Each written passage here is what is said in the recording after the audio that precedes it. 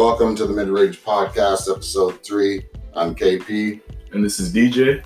And we're going to recap Raptors versus Pelicans on ring night, and also Clippers versus Lakers. First thoughts with the Raptors and Pelicans. Great ceremony, ring night. Not a fan of those rings. I don't understand what it is trying to sell. It's got a lot of diamonds and gold, but there's no Raptor logo. That chevron, to me, is not really a productive look, but, you know, it's a championship ring. How do you feel about the rings? I mean, I guess they could have been a little bit different in terms of paying homage to maybe, I guess, the journey of the franchise itself. But yeah, I mean, I was definitely impressed by it, but I wasn't too excited about it. Because I definitely agree with you in terms of the look of it. But I mean, I'm just happy that they're in the situation to get a ring. So I guess I can't complain about that. All right, since we got all the trouble spots out of the way regarding the ring night, let's talk about the recap with the Raptors and Pelicans. Without Zion on the floor, felt like the Pelicans didn't really or weren't able to give us that game that people were intending to see. I think Lonzo Ball really struggles without Zion being on that court because of that up and down pace that he adds with that is affected. Jrue Holiday is more of a big body guard. You can put him on the block, post him up, and get kind of isolations with him. So that whole second half when they sat him on the bench for 2 quarters and he wasn't playing, I don't know if that was because he couldn't get his game on track because he didn't have Zion and wasn't able to run and gun, or because the two styles of him and Jrue Holiday were very contradiction of what the Pelicans wanted to do. Ingram had a great game putting in work, but I feel as if the Raptors did win, but it was a struggle to win, being an overtime win against a team that should not be on that same level. And the Pelicans were missing their key rookie and a key centerpiece of what they try to build with that Lakers trade. So, what were your thoughts on seeing that game? I mean, Toronto definitely struggled guarding the three. Just looking at the box score here, finishing 42% from three. The Pelicans did. They took 45 threes, and obviously it's a lot of threes. Yeah, man. A lot of threes, high percentage. And JJ Redick was a key factor in that. He had 4 threes. He seemed to hit timely ones, especially to start the game. I was kind of skeptical, and obviously you had predicted that early, the hangover. Obviously you had said that, ring night, a lot of people are hungover from, I guess, the success of last season, so it kind of come out really flat, and that's what the Raptors really did. So that was a bit of a concern for me. I mean, the Pelicans did still get out and run, at least based on what I saw, but the thing for me is, just to your point, it's kind of interesting to see, without Zion, they don't really have a guy that can really impact the game in the paint. I know they did have timely offensive rebounds. They kept it pretty even. They lost it by 4, but in terms of the glass, offensively, they were even with the Raptors. So I guess they did make a little bit of a threat with regards to that. But to me, I just think that they're a team that really, they're without Zion, and I think in the future they're going to have to look at this, but they're definitely going to have to address their interior presence, because there were times in this game where I thought they really could have taken advantage and put the game away, but they missed some timely threes down the stretch. Of course, Toronto executed. Lowry hit a big 3, so I mean, it was a good game overall. Yeah, the thing about that is what I was watching when I saw the Raptors play. You had Van Vliet with 34. You had Siakam with 34 as well, too. Lowry with 22. Siakam had 18 rebounds. To me, is that sustainable? Is that something that they can do for 82 games throughout the regular season? And is that something that we're bound to, as an expectation going forward? Coach is going 8 players deep, and I understand why he's doing that. He's trying to get a competition with his bench.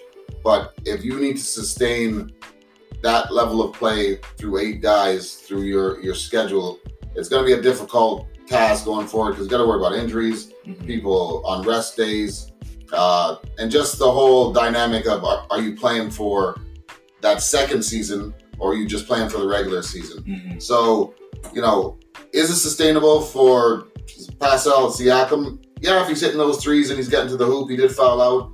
But it's going forward, if you're going to play 8 guys and those guys got to put up those numbers day in and day out, I don't think that's going to be a good success factor because your bench is not what it's expected to be. I thought Van Vliet was going to come off the bench, and that was my mistake. But, you don't have a second unit that's going to give you that scoring you need against some good teams that actually do have depth. And when that does occur, situations might change. But, overall, they got that W, so I can't really complain about that. Yeah. You seen anything long-term that they could that could affect them going forward? It's funny that you say that because I'm going to actually agree with you because I think they're better if they can find somebody who can replace that, kind of give them another option at the wing because I think Fred is better off the bench for now. Obviously, if you go away and we're going to send Kyle to a contender if we're not in a playoff spot. But I just think if this team is going to be intact and if Masai feels like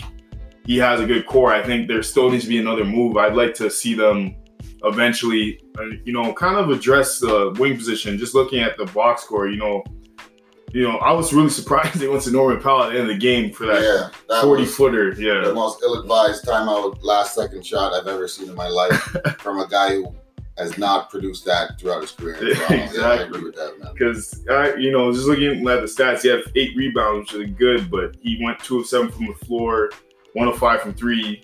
And, looking at the bench outside of Ibaka, I don't really see much outside of maybe the young cat and Davis because obviously he's an undrafted guy. Gave him 5 points and 5 rebounds. Is a guy who's probably going to have to carve his way and find his way in the league. So I'm not really too mad at his stats because at the end of the day, he's undrafted. He's trying to prove himself. But just even looking at the boxer, I know that Mr. Nurse had been a little critical about the defense with Stanley Johnson and Hollis Jefferson. And those guys didn't even play. So they didn't see the court at all. Exactly. Not even Patrick McCaw as well, too. Mm-hmm. 3-time champion guy from Golden State. You signed him when Cleveland benched him when they picked him up over when they released it. But I don't understand why you have players that you are allowing to prove that they can play when you should just give them the opportunity to play. What other option do you have going forward for that bench? Yeah. Who else are you going to bring off that bench? Are you going to play 8 guys and run them down all the time? That's the decision that he's got to deal with. So I agree with you on those guys not even seeing the court, not even touching anything whatsoever. It was just you're going to showcase eight individuals or 8 teammates, but you want to create that competition for your bench, but you're not trusting to go 10 or to go 11. Because right now it's early in the season, you can figure this all out. If you're waiting on those guys to produce at the end of the season, then you're cutting minutes at the get-go for them to get their chemistry. So the Raptors were successful last year because they had 2 separate units. Yeah. And they relied on both of them equally. The bench played well, the starters played well, and vice versa. So now you're at that dilemma where you only have your starters, you have no bench. So what are you going to do going forward? For sure. So, it's definitely a work in progress. And for sure, outside of Ibaka, I don't really see anybody that can make a consistent impact for this team. But anything else you want to touch upon? No, I think successful first game. They should have won. Should have been a non-overtime competition. But, it is what it is. It's the NBA. The W is all that matters. We're going to touch on that Lakers, Clippers, the La La Land. LeBron versus Kawhi. Bragging rights going forward with LA. What were your thoughts on watching that game?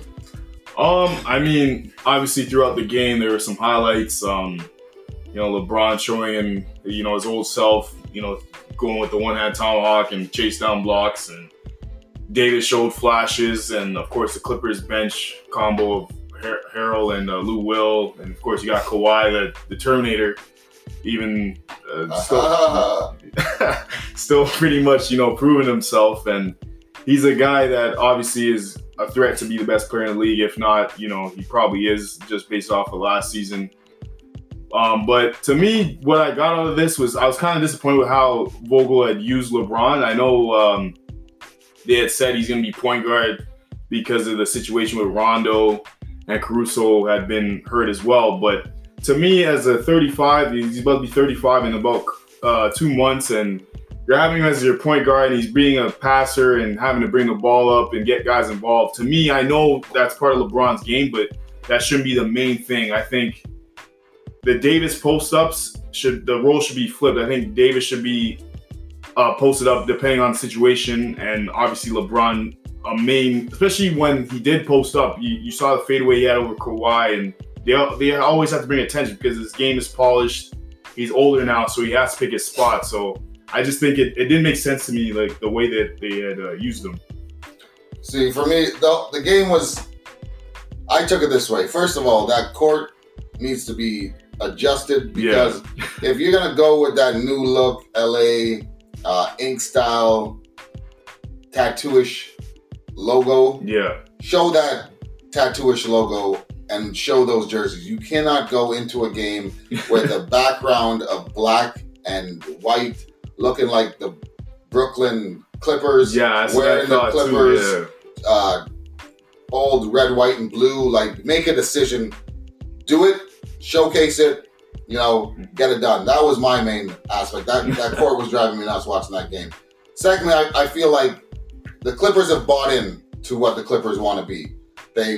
They know they get booed everywhere they go in LA. The Lakers are, they are the city, they are the team, they have the most championships, but nobody on the Lakers has won a championship at all for that organization going forward.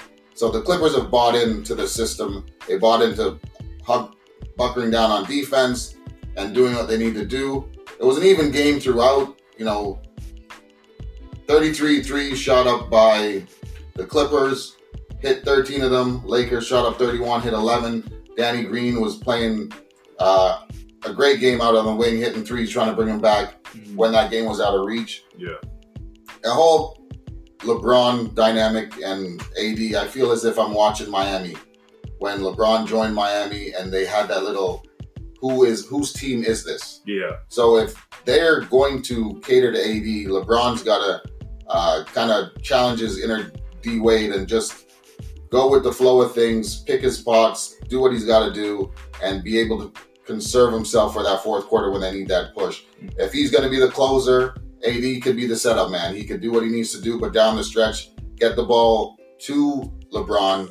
They got to worry about AD because he's got his mojo going the whole game, but at the same time, they got to stop him. I'm not really taking too much away from that. Clippers are at full strength without Paul George, and if Paul George was playing, it might have been a different look because now you got two guys that need to share the ball, but the offense was running through Kawhi. So you have Rondo, who can run the point, which was sitting on the bench, and people are forgetting about Kuzma. Lakers didn't really have no bench, and if he's coming off the bench being that sixth man, which, would be a big factor going forward, that would change the dynamic of the game. So it was what I expected to see. I thought the Lakers would show up, but at the same time, the Clippers look as if they are ready to take over LA and allow the Lakers to try to battle them for that spot in LA. But overall, I'm not going to overreact and say the Lakers are done, Clippers are this, because it's 82 games in the season. And health is a key issue for both teams going forward. So, we'll see on that note. But you got anything else to touch on that? Because I definitely would say, like, I'm not going to overreact, but to me, I think the biggest issue I had, at least to your point with the Lakers bench, was, KCP. I mean, he had 3 shot attempts, 2 from 3, missed all of his shots, 3 rebounds, 3 assists, 5 fouls. So, I mean, you and I could have produced that. It was hacking. Yeah, pretty much. Like, give me 6 fouls, I can play. Yeah, exactly. Put one of us in the game. Maybe we get a point. Who knows? Or maybe draw a foul. But you have to get enough for me. Yeah. But yeah, to me, I think just looking at last year too, he was kind of up and down. So I know he had visited Lethal Shooter, a guy who a lot of people in the league look at as a shooting doctor, a young shooting doctor, and that really propelled him into a different stratosphere in terms of where he was shooting. But if he's going to be a 0% guy or or be a guy who's shooting in the low 30s, that's just, to me, you're paying about $60 million for that, and you could obviously invest in a lot of guys who could pretty much do what he does for not more than half the cost. So I think to me, it's like which KCP is going to show up, and if he's not going to show up, then they may have to try to ship that contract out, because I don't know if that's something they want to deal with for the whole year. And obviously the Clippers bench is still lethal. I mean, Lou Will does what he does, and Montrezl proved me wrong. I thought he was going to have to, kind of figure things out. But obviously without Paul George, he's going to have to do more on offense. But that pick and roll, man, him and Lou Will always finds a pull-up, or he finds a pocket pass. And who knew that a guy like Mo Harkless is going to show that, Portland and all these other teams maybe messed up by letting him go, because he showed that he could be a guy who could be a 3-and-D guy, or a guy who can come in and score 10, 12 points off a bench just off of hustle plays. Yeah, he had a lot of hustle plays, a lot of rebounding too. Being a smaller team, you'd think the Lakers could out-rebound them, but if Patrick Beverley is giving you 10 rebounds at the point guard position, that needs to be addressed going forward for the Lakers, because he's out working year one, Avery Bradley, who did show signs of, some good defense when he was playing and some good pull-up, but they have to respond and counter what the Clippers are doing, because, if he's going to always be hungry and always be after, you got to have someone that matches that intensity. I'm not going to panic, though, because I think Rondo makes a great difference for that team. That pick and roll with him and Dwight could be effective as well, too. And like I said, Kuzma coming in could change the dynamic of that team off the bench, because they needed that bench to score. Because if you're playing the Clippers and you got nobody to go blow for blow against their bench, you're basically fighting an uphill battle going forward. So if you can counteract their bench with a good productive bench and have their starters be the focal point, I think the Lakers would have a better shot. But Kawhi's Kawhi. Yeah. Kawhi's been Kawhi since he was showcased with the San Antonio Spurs. He's been consistent. He looks good, and he looks hungry and willing to go forward. So, please beware. I am not doubting that dude. I've only bought one jersey in a Toronto Raptor uniform, and that was his, because that dude has been my guy since the beginning. So there's nobody else I support. He does it on both ends of the floor, and I think that mindset he had in Toronto, I feel like the Clippers have adapted that. So mentally, they're on point, they're on focus, and they're staying engaged night in and night out. So, going forward, it's going to be a dangerous team to play. But when Paul George comes in, we might see a decline on whose team it is. And can they coexist? Will they play well together? Look at Houston and look at what's transpiring there. So for sure. I don't know if we were right on both our predictions. I believe we said Raptors were winning. Yeah, Raptors, we were right on that one. Yeah. That win wasn't very, reassuring to me, but they did win. I think we had the Lakers over the Clippers. Yeah, I think I had them by about 8 points or something like that. But obviously way off on that, because to me, just watching the game, it was decided probably with 4 minutes left. Pretty much. Yeah. Danny Green kept it close. They came back. He was on the bench during the Clippers' little run, and they couldn't hit anything outside the three-point line other than him. So, chalk it up as an off night for one team that has basically changed their whole front. Yeah. Like, they implemented 5-6 new guys when all the Clippers did was subtract 2 and add those 2 back in. So, as a team-wise, Clippers have that advantage over that. I think the Lakers need to get together. 20 games in, they'll probably transform to something productive. So for sure. All right. That was the ring night recap, what we thought, what's going forward. We're going to touch bases on the Rockets and Bucks and the Clippers and Golden State.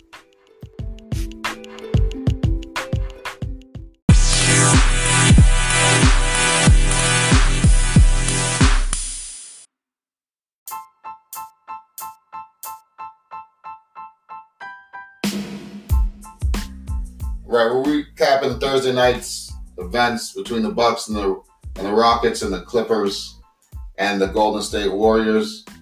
We had a barn burner in that game with the Milwaukee Bucks versus the Houston Rockets. It was 117-111. What were your takes from that game over on that side of the Western Conference? To me, obviously, these are two elite teams in the NBA last season who retained most of their teams aside of, the Rockets. Obviously, making that massive trade for Chris Paul and Westbrook, and the Bucks picking up some role players in Wes Matthews and Robin Lopez. But to me, the biggest thing was Westbrook was the best player on the floor outside of Giannis. Finishing with 24, 16, and 7, a game high of 16 rebounds. And he obviously was effective from 3 of 7 from 3, which has been a big gripe with him. Yeah, he had that bank 3. That was the shocker for me on that first 3 he shot up looking for the foul. But yeah, that was, if it's one of those nights, I hear you though. Yeah, for sure. But to me, just Harden, I know, like, if you look outside of the efficiency from the field in 3, he was 19, 7, and 14, points, rebounds, and assists. But to me, him going 2 of 13 and taking 14 free throws, making all of them, to me, he just wasn't himself. And I was kind of surprised by that because I had thought that, Westbrook would be the guy taking the step back. But obviously this night wasn't the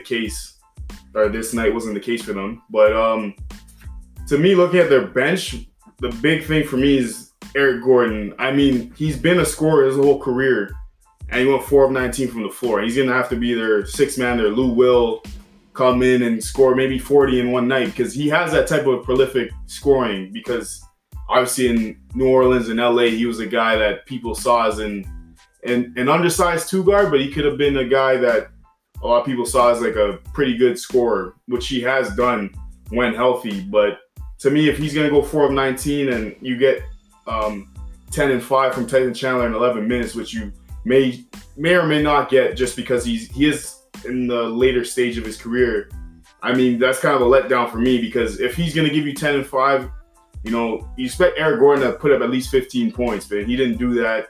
And to me, this team, I think, regresses defensively unless they make a move or make some in-house adjustments in terms of their schemes, because if you're going to give up 39 points the fourth quarter to, a Milwaukee Bucks team that didn't have Giannis for like the last 5 or 6 minutes, then you're going to have a handful of a lot of teams that may not be as good offensively, but, like a Boston, which has options, but you may be in for a long season if you're just going to give 117 points to a Chris Middleton and Ilyasova pretty much led unit.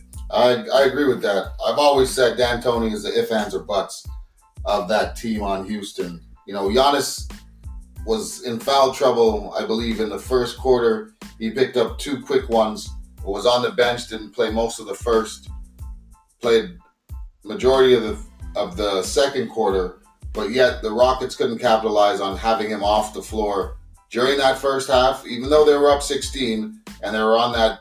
It looked like they were just going to put the game away. And then, as you said, that 39-point performance in the fourth quarter, the lack of defense, the lack of offensive efficiency from Gordon. As you said, 4 for 19. He had 11 points, 1 rebound, 0 assists.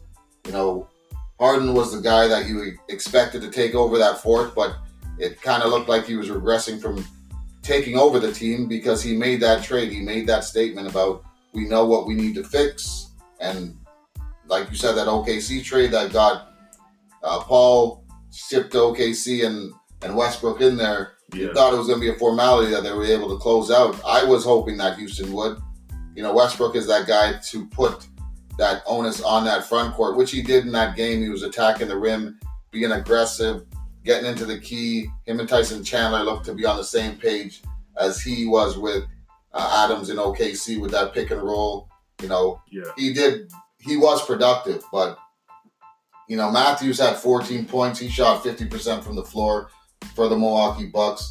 And the Lopez brothers, regardless of what you think, big body dudes take up space and control the glass and dictate the pace of play. And Giannis 2 for 5 from the 3. People were giving him the shot, saying the shot wasn't there, but he was more efficient, going 11 for 17 from the floor, having a triple-double, 30 points, 13 rebounds, 11 assists. And that's in 28 minutes. Okay, you compare that to Harden's 36 with him having 19.7 rebounds and 14 assists. Yes, those are good numbers, but he shot 2 for 13 from the floor, and he was 1 for 8 from the three-point line. Mm-hmm. And that's not a success factor going forward. Like you said, I think they need to pick up somebody. Yeah. They need another defensive individual on that court. If you're going to put the onus on PJ Tucker and Westbrook to play some defense on that perimeter, you might be in for a long day because you're going to need a wing to be productive. You're going to need a guy to get to the hole, get his shot, able to create, and be that bench. I said my sixth man was going to be Fred VanVleet. He is starting now. I kind of agree with you on the way Eric Gordon needs to produce because he's the guy who's going to get those shots off those breakdowns and be able to facilitate. He gets to the hole real easy, but at the same time, he needs to be something productive for those guys going forward because if Harden's having one of those nights, who else are you going to turn to? Yeah, exactly. And if I were them, I know the Lakers have been rumored to try and get him, but if I were them, I'd do whatever it takes to try and get an Iguodala or some type of wing defender that could come in and give you 15 minutes a game, and then obviously in the playoffs play more than that because a guy like that in this stage in his career is built for the 16-win season, which is obviously the NBA playoffs. And to me, what I saw out of this game, outside of what I had mentioned, the Milwaukee bench, they were big in the first 2 rounds of the playoffs. And the same guys who had a role, Pat Connaughton 10-4 off the bench. You got Ilyasova with 13-11. Yeah, he was a shocker. That defense he played as well too. Yeah, he was moving around that paint and moving his feet. He did a lot of key things down that stretch defensively. Exactly. Yeah, go on though. That's a good point on Ilyasova. And then the 8-7 from George Hill. I know he was a guy. Raptor fans remember him killing DeMar DeRozan in that 4-game sweep, but he was a guy in San Antonio. He was traded for Kawhi Leonard for a reason. He was a valuable piece of that San Antonio team. At one point, they obviously thought he'd take over from Tony Parker, but obviously Kawhi was something that was worth investing in as Raptor fans and Spurs fans, and obviously now the Clippers fans have grown to know. But to me, obviously the Bucks had made the adjustments offensively to get Giannis in the middle of the floor with his post-ups. I know last year they kind of tended to go to dribble penetration, which they kind of did during this game, which to me, if they're going to do a lot of that, it may not be sustainable towards the end of the season in the playoffs. But if Giannis is going to be a threat passing the ball in the middle of the floor like a Dirk, where the Spurs kind of figured that out where they would double him, and then Carlisle had made the adjustment, okay, we're going to put him in the middle of the floor and make him be, obviously you can't double the middle of the floor because you're just exposing yourself. Create a 3-on-2 going forward. Exactly. Yeah. But yeah, it was a good game though offensively. If you love threes, both teams took over 40 threes. I know the Rockets, D'Antoni says he wants to average 50. So 48 probably is underwhelming to him, but I don't know. What else did you get from this? Overall, I think if Giannis can produce a triple-double with less than 30 minutes of the game, that's scary. Bucks look productive. They look refocused and re-engaged. A lot of people wrote them off because of the lack of, shooting and team overall against the Raptors. Because when they took him out of the game, there was no other Buck to be found on that court. And I think a lot of that went on them on the offseason, with most people blaming Giannis. And they showed that in this game. If he's off the floor, we can still produce. He'll hit his first, I think, 3 threes. He went 3 for 7 overall, but at the end of the day, they came out shooting. They came out, blow for blow, answering calls that the Rockets were doing. And down the stretch, it showed that they didn't want to be known as we're only one guy. Yeah. We are a team. We are the Bucks, and they played well. They should have won that game, despite the fact that Houston had the better team. But I believe the Bucks are showing us that, the East is not just a 1 or 2 team race with the 76ers. I got the Bucks up there as well too, but most people are overlooking them, thinking that just because of what happened against Toronto is the blueprint going forward to stop these guys. But these guys actually showed me without Giannis on the floor in that first half.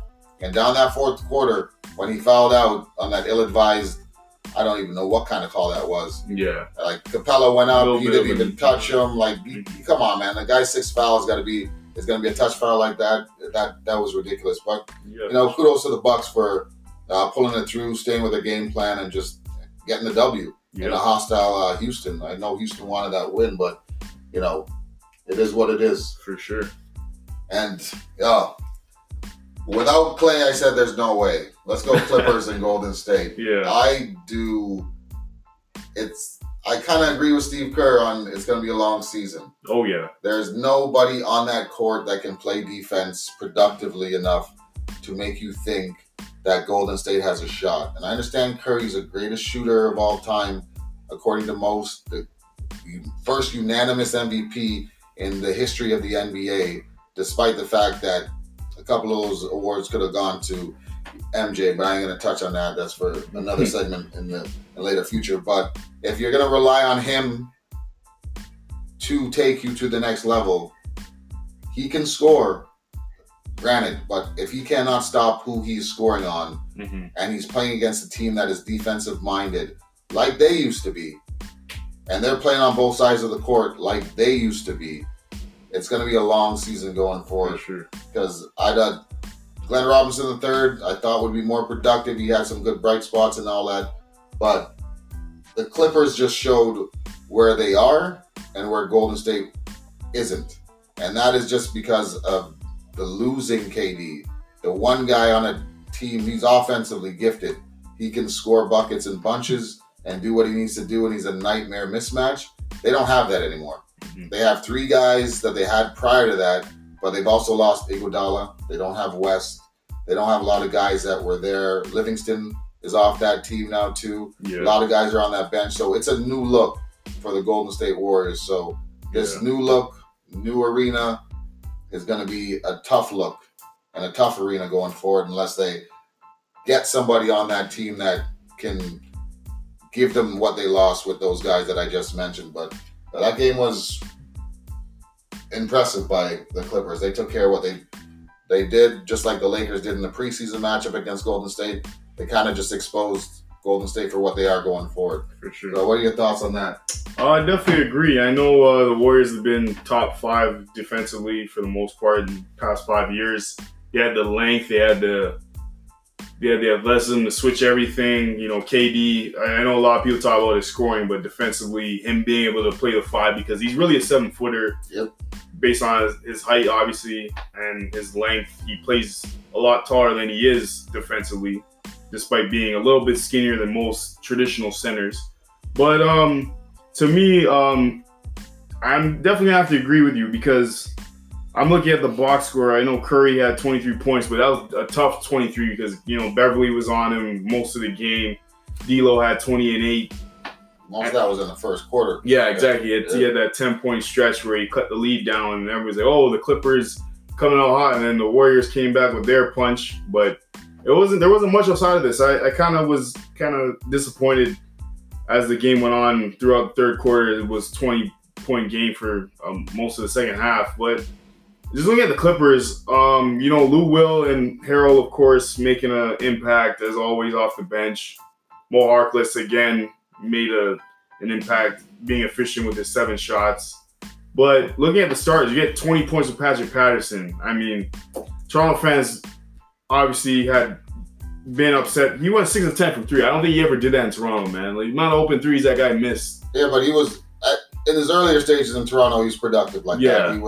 He was that corner 3 guy, spot up shoot and hit those open shots, and that's what got him out of Toronto because he was unproductive going forward with that after he signed that deal for another 4 years. But he's been this player before, so hopefully this is his second shot of life with this team. But yeah, like you said, he dropped 20 points, 7 for 13 from the floor, 6 for 10 from 3. He was pretty much what Draymond is to the Golden State Warriors, because Draymond did not do anything productive in this game as well. He had 11 points, 4 rebounds, 3 assists. So it's kind of like it was a Freaky Friday little switch between those two. But exactly. I just wanted to put that on top of that. But go on with what you're saying, though. And also Zubac, to your point, defensively they have nobody inside. 16 and 10 from him in 18 minutes. I mean, that's if he's doing that 18 minutes, they're going to be a hard team to beat, obviously, because you look at the Warriors. To what you said, their bench. I mean, I'd probably guess average age is maybe 25, 26. Like, there's some young, unproven guys. Yeah. You know, Pascal was real good at Villanova, but he's a rookie. He did have a good game, but he's still a rookie. He's still about 6'7". He's undersized. Omari Spellman had a up and down year with Atlanta, kind of being in and out of the G League. He gave him 8 and 5 off the bench, but again, he's unproven. And Marquise Chris kind of bounced around. And to me, the Warriors is definitely going to be a long season. Unless Klay somehow comes back early, I don't really see them. I had them in the bottom half of the playoffs, but the West is the West, man. No matter what has transpired in the last, 4 months, even though it feels like it was yesterday in terms of free agency. But the Warriors, to me, if they're going to be this poor, on defense, I don't see them making the playoffs. I think they're going to have the same problem the Lakers had last year, where they have some firepower offensively, but one, how consistent is going to be outside of their star, and two, their bench is real unproven, real young, and they're just undersized. They don't have a rim protector. They don't have a guy who could block a shot to save his life, to spark a run. That whole lane is wide open like the freeway. And like what you said about the Clippers, usually last year Golden State played, you're close, that third quarter they just blew you open. But the box score shows the third quarter, the Clippers dropped 46 compared to the 33 that the Golden State dropped. And usually that's vice versa. Golden State would be that team, come out in that third quarter, hit you on your mouth, and then all of a sudden it's, what are we going to do during the fourth? Because they would push you during the fourth quarter. They've given up a lot of points. I know Willie Cauley-Stein is on that bench. He's hurt right now. Maybe he's going to be an active dude when he comes out. Him and D'Lo could probably work that pick and roll real nice. There is some bright spots, but they were always a defensive team with Mark Jackson's implementation when he first was there. Kerr gave him that offense, and they kind of gelled together. But now they got nobody to do anything, so it's going to be an unproductive year. And head coach Kerr saying he may not even play Klay. Klay might not come back because the playoffs are not relevant for them. And this should be what it is going forward with the Golden State Warriors. And if that's what it is, that's a long drop off from what it was before to where it is now. And maybe they pick up somebody in the draft going forward and replace and plug and play, but it's going to be tough to watch, especially for Klay Thompson, who wants to play, but at the same time, should he play if there's nothing to play for going forward? Because if he gets a setback on that injury for nothing, then why is he coming back? For sure. And to your point, I just don't understand. I know a lot of people, kind of didn't want to write off Golden State, but the thing for me is, as much as a dynasty, the glory days are there, they always seem to crumble like that. Yeah, man. And that's literally what's happened. KD leaving, or even before that, him blowing out his Achilles, filling aways, and obviously wanting to leave, and they couldn't really fill out the rest of that roster outside of D'Lo. So, I mean, it's gonna be a long season unless they somehow have one of these young guys show otherwise. I mean, it is a 2-game season, but to your point, this new era is not getting off to a good start, for sure. I feel like that Thanos snap happened. That 5-year might transpire. But they do come back when Klay comes back. But like I said, without Klay, there's no way. Until that guy's on that court, I do not consider them being a vital part of that Western Conference. They may squeak in and be 8th, but they're not going to be a dominant force like they were before, because Klay is that two-way player that gives you what they need.